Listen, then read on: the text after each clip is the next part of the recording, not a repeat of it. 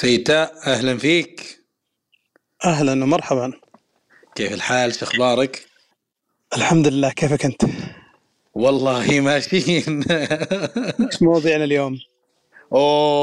عندنا مواضيع كبيرة ودسمة المرة هذه في هذه الحلقة. طبعا في البداية نشكر الناس على تفاعلهم معنا.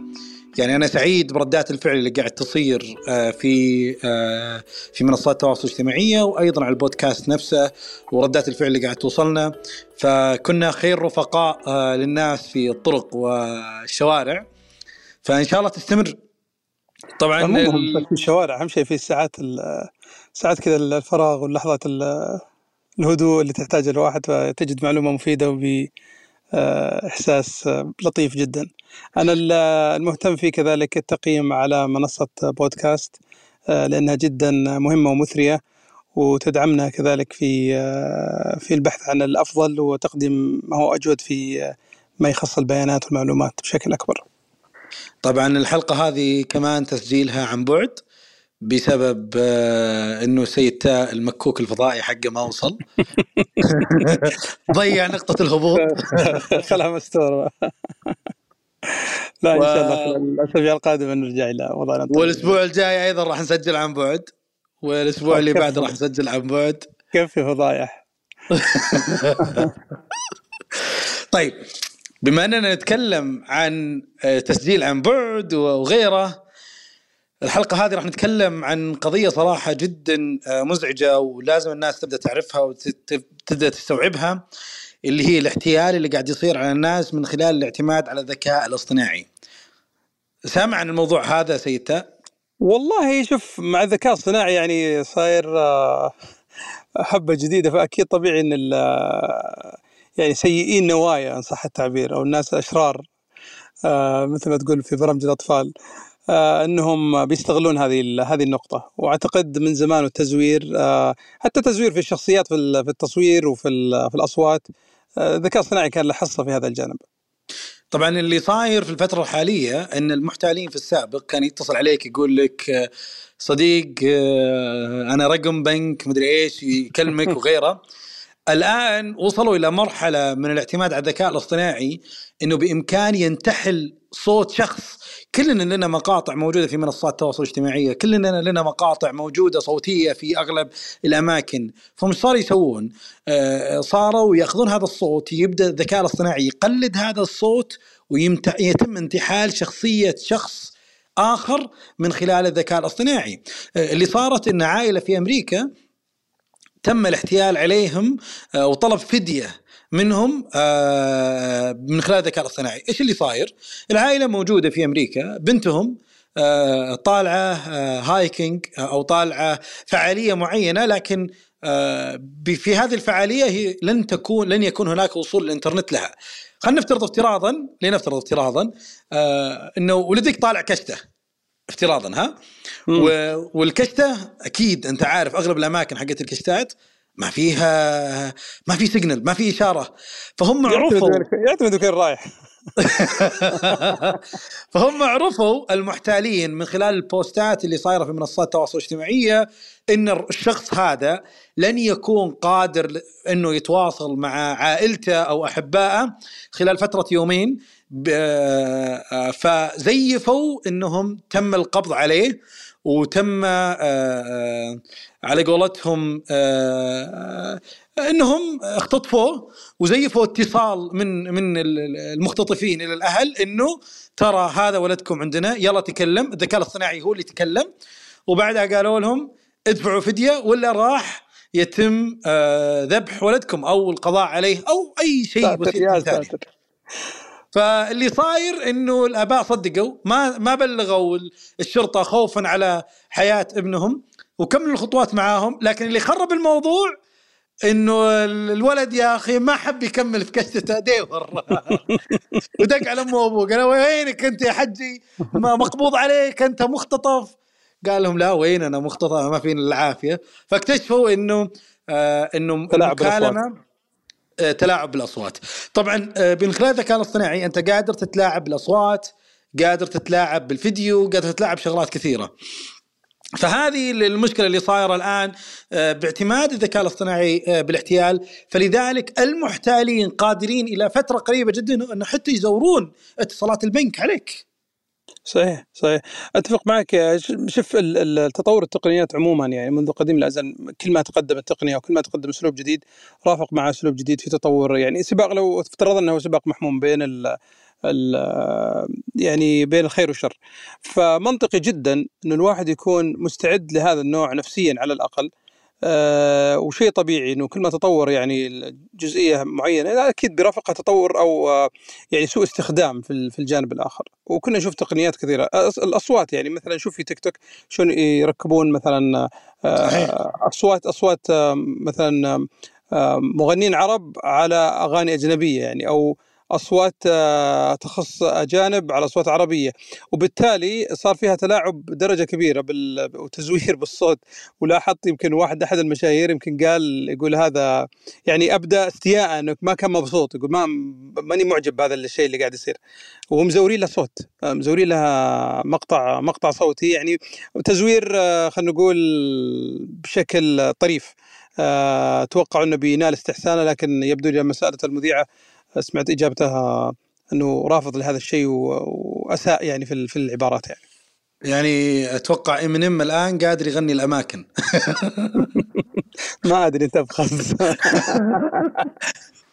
لا تزييف الأصوات وإمكانية مو تزييف الأصوات يعني. أنا شفت مقطع يمكن أكثر شافه طبعا يعني مقاطع مركبة، يمكن الصورة صورة الرئيس الأمريكي ترامب، والصوت صوت أحد مذيعين بعض القنوات المصرية، فمركب هذا على هذا وطالع كأنه حقيقي يعني. والله لو ما تعرف ان هذا ترامب كان قلت هذا، والله فعلا يعني احد الاخوان من التلفزيون المصري مثلا. فطبعا هذا يدفع كثير التشريعات والتنظيمات الحكومية الى انها تكون سباقة في هذا الجانب. اول شيء مثلا التلاعب اللي مثل ما قلت انت ما يكون فيه سوء استخدام بشكل كبير، ومثلا ويكون فيه دليل أو أدلة إرشادية أو طرق تنبيه توعية الناس بشكل كبير، بحيث أنها تساعد يعني السباق في هذا الجانب من جهة التشريعات الحكومية، وكذلك ردة فعل الناس في فهم هذه الأنظمة. وأنا صراحة يعني أعتقد أنه حان الوقت إلى أنه يكون ما يسمى بالسايبر سيكيورتي أو الأمن السبراني جزء من المواد الدراسية اللي تدرس لو إن شاء الله سنويا في المدارس يعني منذ الطفولة. لأن أعتقد الموضوع ما عاد موضوع فقط حماية حسابات، أشياء كثيرة في حياة الإنسان يعني ممكن تدمر أشياء كثيرة في حياة الإنسان بسبب سوء الفهم أو سوء التعامل مع قضايا الأمن السبراني أو قضايا الخصوصية. يعني سابقا كان الواحد يشيل في جيبه محفظة فيها فلوس وفيها يمكن بعدين صار فيها بطاقات، فصار حذر جدا أنه أحد يقترب من هذه المنطقة أو يسرقه، وكثير بعضهم يخبيها في أماكن يعني خصوصا لما يكون مسافر في أماكن الجانب الأمني فيها صعب فيكون محافظ عليها. هذا نفس الشيء الآن المفروض الناس تتعلم كيف تنتبه أو تكون حذرة أو يعني تكون هي على الأقل قادرة على تلقي هذا النوع من التغيير. فأنا صراحة أتمنى أني أرى هذا الجانب يدرس في المدارس إن شاء الله من الابتدائي، بحيث أن يفهمون أبجديات التعامل مع العالم السبراني بشكل كبير، وبنفس الوقت بيساعدون في تثقيف وتوعية اللي حواليهم وأهلهم، فيصير هذا جزء من الحرب على الأشرار إن صح التعبير أو المفسدين اللي يحاولوا استخدام التقنيات في أشياء سيئة، إما في سرقة أو تزوير أو احتيال في هذا الجانب. طبعا هو في تخوف الآن عالمي من الاعتماد على الذكاء الاصطناعي في عمليات التزييف العميق. طبعا أنا أنصح أي شخص يقرأ عن التزييف العميق. لنفترض افتراضا والله يبعدنا عن هذه المشاكل، الحرب الأوكرانية الآن اللي صايرة ترى في بعض الأمور ترى كان في تزييف عميق في الأخبار وغيرها، ففي تخوف من الاعتماد على تزييف العميق بأمور صراحة مختلفة. فلذلك أنا أنصح وزراء الاتصالات في الدول العربية أيضا من له وصول إلى أي شخص مسؤول في أي دولة عربية يبدأ يقرون أكثر عن عمليات الاحتيال اللي قاعد تصير باستخدام الذكاء الاصطناعي، لأنه واجب على وزارات الاتصال أنها تتكلم وتثقف الشعب وتبدأ تتكلم مع الناس وتوعيهم بشكل أكبر عن مخاطر اللي ممكن تصير لهم بسبب الذكاء الاصطناعي والاعتماد عليه في عمليات التزييف وعمليات الاحتيال وغيرها. طبعا كمان يعني الجانب الأمني لا نغفله، ويجب أن يكون فيه على قولتهم توعية للمسؤولين بسبب من مخاطر الذكاء الاصطناعي. الذكاء الاصطناعي راح يغير حياتنا، راح يسهل حياتنا، راح يكون له دخل، يعني راح يكون له شيء كبير في حياتنا من التطور والمعرفة وغيرنا، لكنه له جانب سيء بالاعتماد عليه في الاحتيال، بالاعتماد عليه في التزييف العميق، بالاعتماد عليه في أمور كثيرة. لذلك واجب الآن على الدول إنها تعي مخاطر الذكاء الاصطناعي وتبدأ توعي المواطنين من المشاكل اللي ممكن يواجهونها بسبب سهولة الآن تزييف الحقائق وتزييف الأمور بالاعتماد على الذكاء الاصطناعي. بسهلة على الناس حتى بس ما يأخذ الموضوع أنه جانب سلبي وتخويف. القضية وما فيها أنه لو ضربت أنا مثال على أبشر، وجوده كان من أروع الأشياء اللي أضافت للمواطن والمقيم ولكل من سكن في هذه المملكة على جماليته كلها، إلا أنه كان هو فرصة من خلينا نقول المحتالين انه يستفيد منها بحيث انه يزور طريقه في خلينا نقول ما بدنا نذكر طرق معينه.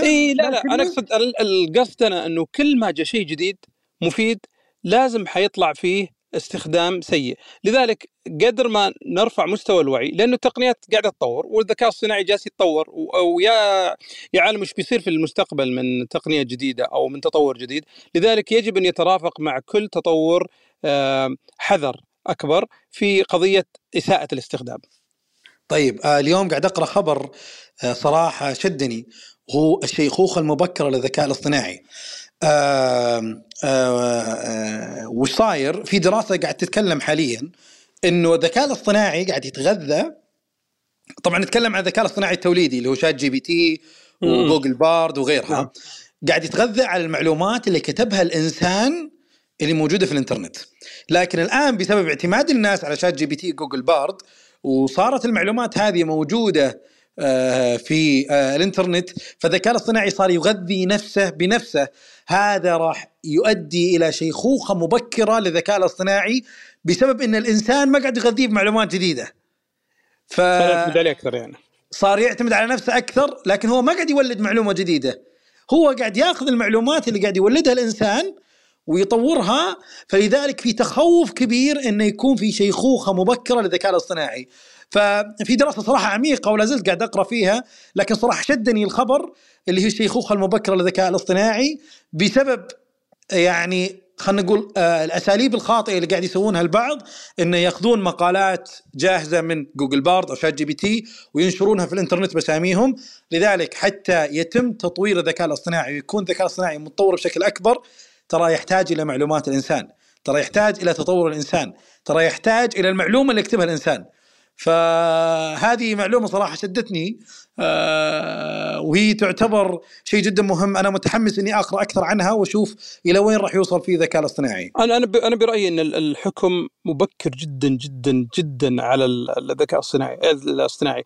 الذكاء الاصطناعي مثل أي تقنية جديدة في بداياتها إلا ما يكون فيها تحديات وصعوبات، فلذلك من الصعب الحكم عليها. قد تمر مراحل تطور، قد يكون هذا جزء من التطور اللي بتمر عليه، لكن بوجهة نظري صراحة المتواضعة أنه الحكم عليه مبكر جدا. على أني تجارب مع جوجل بارت يمكن تعبني نفسيا، أصحح له ويرجع يقول نعم أنت صح، وبعدين يرجع يعيد الخطأ مرة ثانية، أسأل نفس السؤال.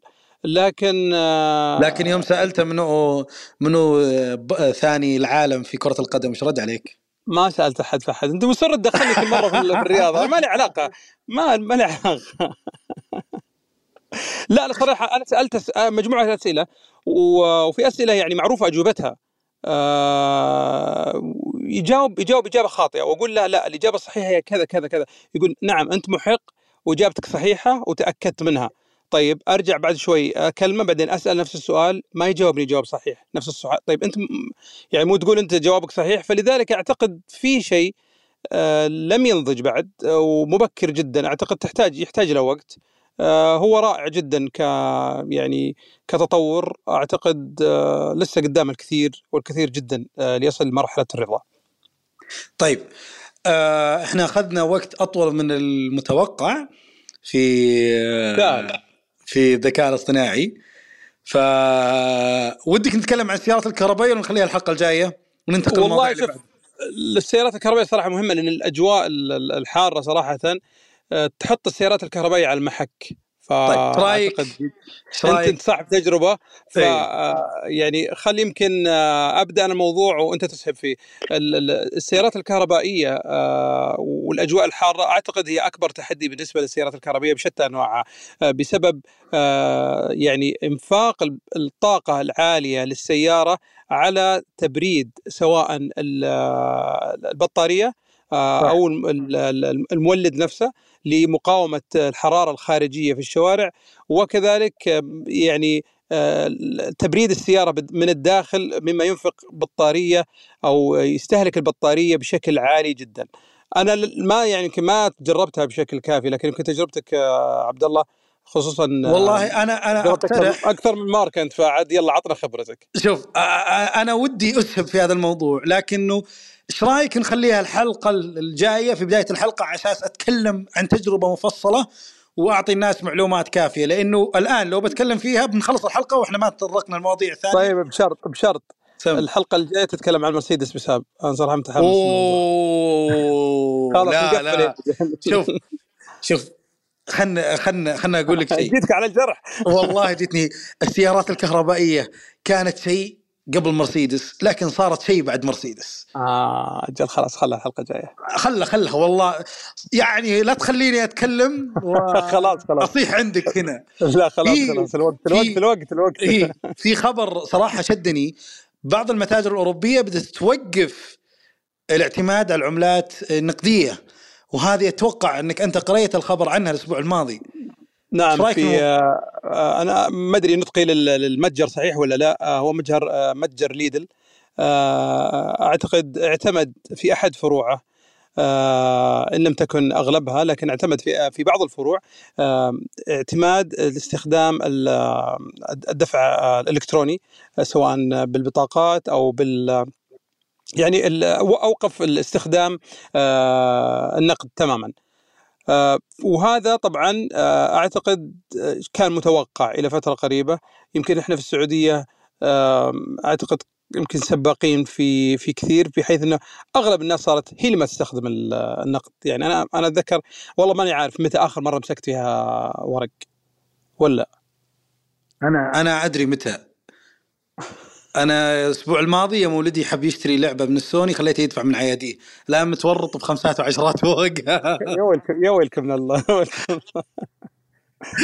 لا لازم نعوده على أنه يعتمد على نفسه. إيش رأيك بقضية التوقف عن النقد؟ هل تجد في حاجة، تشوف في حاجة يعني للنقد استخدام؟ والله شوف، أنا بنظر لها من منظور ثاني. السفرة الأخيرة اللي سافرتها أنا لكوريا واليابان ما صرفت ولا عملة أجنبية نهائيا، إنما كان اعتمادي بشكل كامل على البطاقات اللي موجودة داخل الجوال. طبعا إذا جينا نتكلم عن المحفظة الرقمية اللي موجودة عندك داخل أبل، ترى في ميزة أغلب الناس ما تعرفها. تدري مثلا في اليابان بدال لا تشتري بطاقة على أساس تركب القطارات وغيرها، في خيار لو ضغطت على علامة الزائد، في خيار اسمه بطاقات التنقل، بعدين تختار الدولة، راح يطلع لك بطاقة لونها أخضر، هذه تعبيها بمبلغ مالي وتستخدمها داخل القطارات. فالموضوع انتقل مو فقط إن أنت تستغني عن العملات الرقمية، إنما حتى قاعد تستغني عن التذاكر الورقية في القطارات. وأنت الآن قادر إنك تدفع تذكرة القطار وتدخل القطار وتطلع من محطة ثانية بالاعتماد على البطاقات الرقمية اللي أنت معبيها من عملة موجودة عندك في بطاقتك. ترى هذا ريح شيء كثير. أنا جربتها في الأندر جراوند، هذا راح يؤدي إلى تغيير حياتنا بشكل كبير. أنا جربتها في الأندر جراوند في لندن. لا بس أندر جراوند لندن أنت قادر تعتمد على الفيزا حقتك، لكن اليابان لا، في بطاقة خاصة تعبيها بمبلغ مالي بالبطاقة هذه. تذكر بطاقات حقت لندن الأويستر ظاهر اسمها أو شيء اللي كان لونها أزرق. نعم. نفس الفكره بس باليابان، يعني بس بدل لا تعتمد على بطاقه الفيزا حقتك، اي بطاقه شحن حقت بس محطات القطار وحقت الباصات، تعتمد عليها بشكل كامل. فانت الان مو بس استغنيت عن العملات الورقيه، انت حتى استغنيت عن التذاكر، حتى استغنيت عن شغلات واجد. بس ترى كلها نفس الفكره، يعني سواء بطاقه شحن، سواء بطاقه كلها شحن نفس الفكره او من بطاقتك العاديه، لكنها اعتقد الميزه يمكن اللي كنت اقصدها في تفعيل الدفع السريع او الدفع باللمس بدون حتى ما تفتح صحيح. البطاقه. وهذا انا اعتقد هذا صحيح. واحد من المزايا المهمه اللي يمكن الغالبيه قد لم يعني يجربها او تحصل له فرصه تجربها. الفكره انها جوالك مغلق، جوالك في جيبك، ساعة او اذا معك ساعه ابل، جوالك فاضي بطاريته، ترى حتى يقبلها. اي بس مجرد تلمس البوابه او نقطه الدفع بالبوابه بدون ما تفتح الجهاز، بدون ما تفتح اصلا زر التفعيل او فتح الابل باي، تلقائيا مجرد ما تفعل الميزه هذه، اول ما تلمس منفذ الدفع تلقائيا يفتح لك البوابه ويحسب الرحله عليك، ولا يختلف نفس السعر. طيب هذه ترى من الاعدادات تحطها نعم. حقت المحفظه. نعم. انه انت مثلا اذا انت رحت بريطانيا وغيرها تقدر تحط انه الفيزا هذه يستخدمها للدفع. الحلو فيها حتى لو جوالك طفى بطاريه راح يعطيك وقت معين قادر انك تدفع بالبطاقه هذه وتستخدمها في التنقل وغيرها. فصراحه شيء ما تعتقد انه ايقاف الدفع اللي صار في قد ينتقل الى يعني الى ترند عالمي او تجربه عالميه بحيث انه يوقفون؟ لأن أعتقد أنها توفر كثير على المتاجر، توفر كثير على المتاجر. أتوقع والله ولست بخبير، لكن أتوقع أنها توفر القضايا التعامل مع النقد وإيصال النقد للبنوك، إيداعه في البنوك للمتاجر، كذلك قضايا تلافي بعض حالات التزوير إن حدثت، تلافي أصلا العجز المالي اللي ممكن يصير عند بعض المنافذ الدفع، الكاشيرات ممكن يخطئ في الحساب ويتحملها. فهذه بالنسبة له، والتعامل حتى مع العملة المعدنية لما يرجع الباقي، ويوفر وقت حتى على المتجر. فبالتالي أتوقع ليس مجرد دفع إلكتروني كميزة أو كتجربة مستخدم أو تجربة عميل، لكن أتوقع أن الفكرة فيها أنه إجراء عملية الدفع تصير أسهل، تقصير مدة أو تقليل مدة الوقت الانتظار للعملاء اللي ينتظرون، وبالتالي عملية الدفع تكون سريعة جدا. أنا يمكن هذا استطرادا إذا سمحت لي، أنا شفت في متاجر جديدة بدأت تخلي العميل يحسب في العربية حقت التسوق أو سلة التسوق، تحسب مباشرة عبر تبرير الباركود، وبالتالي يصير خلاص جامع المبلغ وتحاسب بسرعة عند المنفذ. فإذا اكتملت التجربة بهذا الشكل بتصير فكرة التسوق أو تجربة التسوق رائعة جدا وسريعة وما تأخذ وقت. للمعلومية بعض المتاجر أساسا مو تقرأ الكيو ار كود، لا، ترمي أغراضك داخل سلة إلكترونية، هي تحسبها بشكل تلقائي وتعطيك الكم المبلغ اللي عليك، تدفع وتخلص وتمشي توكل على الله. أعتقد أمازون سووها في واحد من المتاجر. يونيكول كانت تعرفها. البراند هذا إلى الآن يسوي هذه الطريقة، أنك إذا أخذت شريت الملابس وحطيت ترميها داخل السلة اللي موجودة عندهم وخلاص هي تحسب لك إياها بشكل تلقائي من دون لا تمر الكيو ار كود، من دون لا تسوي شيء، وبعدين يقول لك ادفع. فالاستغناء أتوقع عن العملات الورقية قد يكون أمر قريب جدا، أقرب مما احنا نتصور. هل هو شيء صراحة يعني احنا متوقعينه؟ هذا شيء اكيد، لانه الحياه ما بعد كورونا لن تكون كما كانت قبل كورونا. اللي تتكلم عنه انا شفته ترى على الطبيعه في يوروشوب، بس ما توقعت انه يعني يصير على ارض الواقع. شفته قدامي في معرض يوروشوب الموجود في المقام في مدينه دوزلدورف في المانيا، وكان يعرضون ان يحط المنتجات ياخذها من الرف ويرميها داخل عربه التسوق، والجهاز الموجود في عربة التسوق قادر أنه يقرأ المكونات، ولو حبيت ترجعه مثلا قادر أنه يلغي العدد. فممتاز إذا كان فعلا بدأ تطبيقه، فهذا شيء رائع. طيب ننتقل للموضوع اللي بعده، الدعوة القضائية اللي صايرة حاليا على تيك توك بسبب جمع بيانات المستخدمين واستهدافهم من الإعلانات. المايك عندك. والله الحرب على تيك توك أو الصراع مع تيك توك عملية ليست بالسهلة. واعتقد الحل في الصين. ما يعني صعب انك تتكلم عن تطبيق قاعد يحصد المشاهدات ويحصد الاهتمام بشكل خرافي جدا. يعني كنا قاعد نشوف اصبح حالة ادمان، اللي يفتح تيك توك يصاب بحالة ادمان ما يقدر يوقف عنها. فاعتقد ما حد يتوقف، ما راح يتوقف الملاحقة القضائية معها، لن تتوقف. طبعا اللي ما لكن يعرف الموضوع، في تطبيق نعم. تابع لتيك توك لصناعة مقاطع الفيديو، وما ودنا نذكر الاسم، اللي شعاره أبيض. التطبيق هذا الآن موجه عليه قضية انه قاعد يجمع بيانات المستخدمين ويستهدفهم بالاعلانات داخل منصه تيك توك. فهو قادر يعرف كيف صنعت انت المقطع وش الشغلات اللي سويتها داخل البرنامج المقطع خاص هذا. بالمونتاج، برنامج معروف عندهم خاص بالمونتاج وترندات المونتاج. اذا بغيت تسوي زي الترند اللي شفته قبل شوي فيقول لك استخدم هذا التطبيق، فتدخل هذا التطبيق تبدا تستخدمه. اللي صاير ان التطبيق هذا صار يجمع بيانات ويعطيها تيك توك، وعلى اثر تيك توك صار يعرف اهتمامات المستخدمين ويبدا يستهدفهم بالاعلانات. طبعا القضيه حاليا منظوره في المحاكم، لكنه ترى يعني تيك توك مو اول واحد يسوي جمع بيانات على المستخدمين. كل منصات التواصل الاجتماعي كانت تجمعها وتستفيد منها في الاستهداف عن الاعلانات. صحيح انه صارت الان في قوانين ضد هذا الموضوع وتحد من الموضوع هذا وتبلغ الناس انه الان صار من الممنوع انك تبدا تستهدف الناس بهذا الموضوع، لكنه في بعض الاراء وقد اكون انا متبنيها، قد اكون ما مو متبنيها، انه ما يحصل حاليا هو مجرد تسييس ضد تيك توك بسبب منع الصين دخول تطبيقات منصات التواصل الاجتماعية إلى الصين. لكن الصين قادرة تنافس في جميع أنحاء العالم من خلال تطبيق تيك توك، فهي وسيلة ضغط عليهم. خلاص تبغى تنافسنا في العالم، خلي تويتر يدخل طيب في الصين، خلي الفيسبوك طيب يدخل في الصين. طيب ليه أنت تنافسنا وإحنا ما نقدر ننافسك؟ فهنا اللعبة اللي صايرة حاليا. وهو نيابة عن الصين على قولة دبعدك. هذا صراحة موضوع شائك وما ودنا على قولتهم ندخل فيه. في قضية شوف خلي بقول لك بس بختم في يعني في الجزئية. البعض يشعر ان الخبر كانه سمع اكثر من مره. يعني تطبيقات التواصل الاجتماعي بشكل عام ما في حد منهم ما سلم من قضيه من ملاحقه قضائيه بسبب البيانات وعله التعاطي مع البيانات.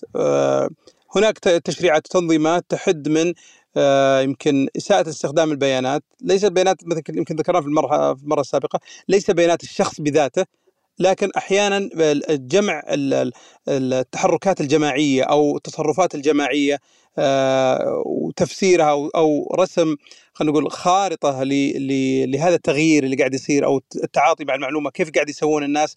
فأعتقد هذا اللي مشكل يمكن خلينا نقول خلل في الانضباط، خلينا نقول الانضباط القانوني إن صح التعبير لهذه البرامج وهذه التطبيقات، وهذا اللي معقد الموضوع ويدخلهم دائما في متاهات كثيرة. طيب عندنا الخبر اللي بعده. أبل حاليا بدأت تسوي شيء صراحة جميل، وهي بدأت تسوي دعوة للمطورين أنهم يتواجدون في الاستديوهات الخاصة فيها. هي محددة أماكن حول العالم من ضمنها طوكيو وكم مدينة في أوروبا وكم مدينة في أمريكا. المطورين الآن مطلوب منهم أنهم يكونوا متواجدين على أساس يطورون تطبيقاتهم حتى تكون جاهزة لنظارة أبل القادمة. طبعا في كلام أنه المطورين بدأوا الآن شوي يتقبلون النظارة، بدأوا يحاولون يقدمونها، لكنه في بعض المصادر تتكلم انه لا، في عزوف من المطورين عن تطوير تطبيقاتهم لنظارة الواقع الافتراضي الخاصة بأبل او الواقع المختلط الخاصة بأبل. لكن ما يخلي أبل دائما ناجحة ودائما موجودة في السوق انها اذا قدمت منتج تقدم تجربة ثرية داخل هذا المنتج، فيكون كل المطورين موجودين داخل النظارة. فالآن أعلنت عن النظارة في مؤتمر المطورين، وبعدها الآن قاعد تسوي استديوهات للمطورين على أساس يبدون يطورون تطبيقاتهم، إلى درجة أي مطور قادر أنه يكون متواجد في الاستديوهات هذه وتعلم أبل كيف أن تخلي تطبيقك جاهز للنظارة، وبعدها أنت قادر أنه تستفيد من البلاتفورم الجديدة هذه. طبعا ابل قاعد توفر ادوات تساعد المطورين انهم بشكل سلس وبسيط تطبيقك اللي موجود على الماك او تطبيقك اللي موجود على الايفون والايباد انه تحوله الى البيئه الجديده الخاصه بابل. طبعا متوقع ان النظاره تكون متاحه بدايه السنه القادمه. فوش رايك في هذا الموضوع؟ اتوقع انخفاض الحماس لانها لسه ما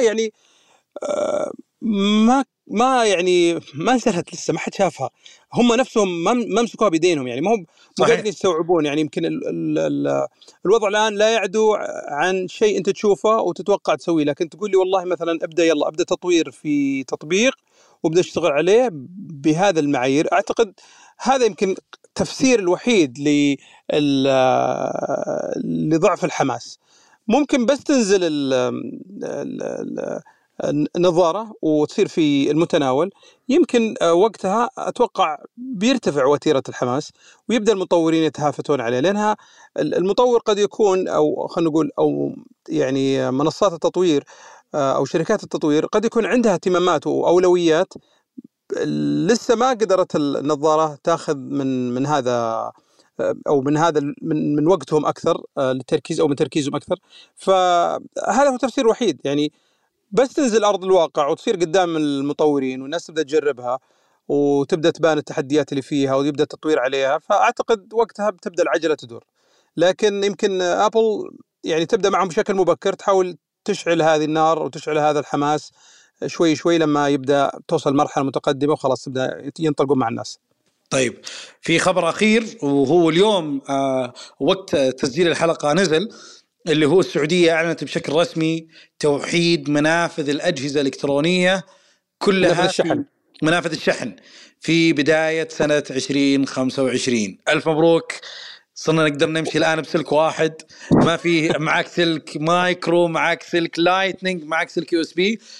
كل الأجهزة التقنية من كاميرات من جوالات حتى تابلت وغيرها إلى أجهزة الكمبيوتر راح تكون منافذ الشحن فيها موحدة، فأنت قادر أنك تسافر بفيش واحد بسلك واحد تشحن فيه أجهزتك كلها. طبعا في قائمة طويلة صراحة من الأجهزة، لكن نقدر نقول أن كل الأجهزة الإلكترونية هيئة الاتصالات وهيئة المواصفات والمقاييس تكلمت أنها راح تكون منافذها واحدة، حتى أجهزة الإنترنت وغيرها راح تكون منافذها واحدة، كلها راح تعتمد على منفذ USB-C.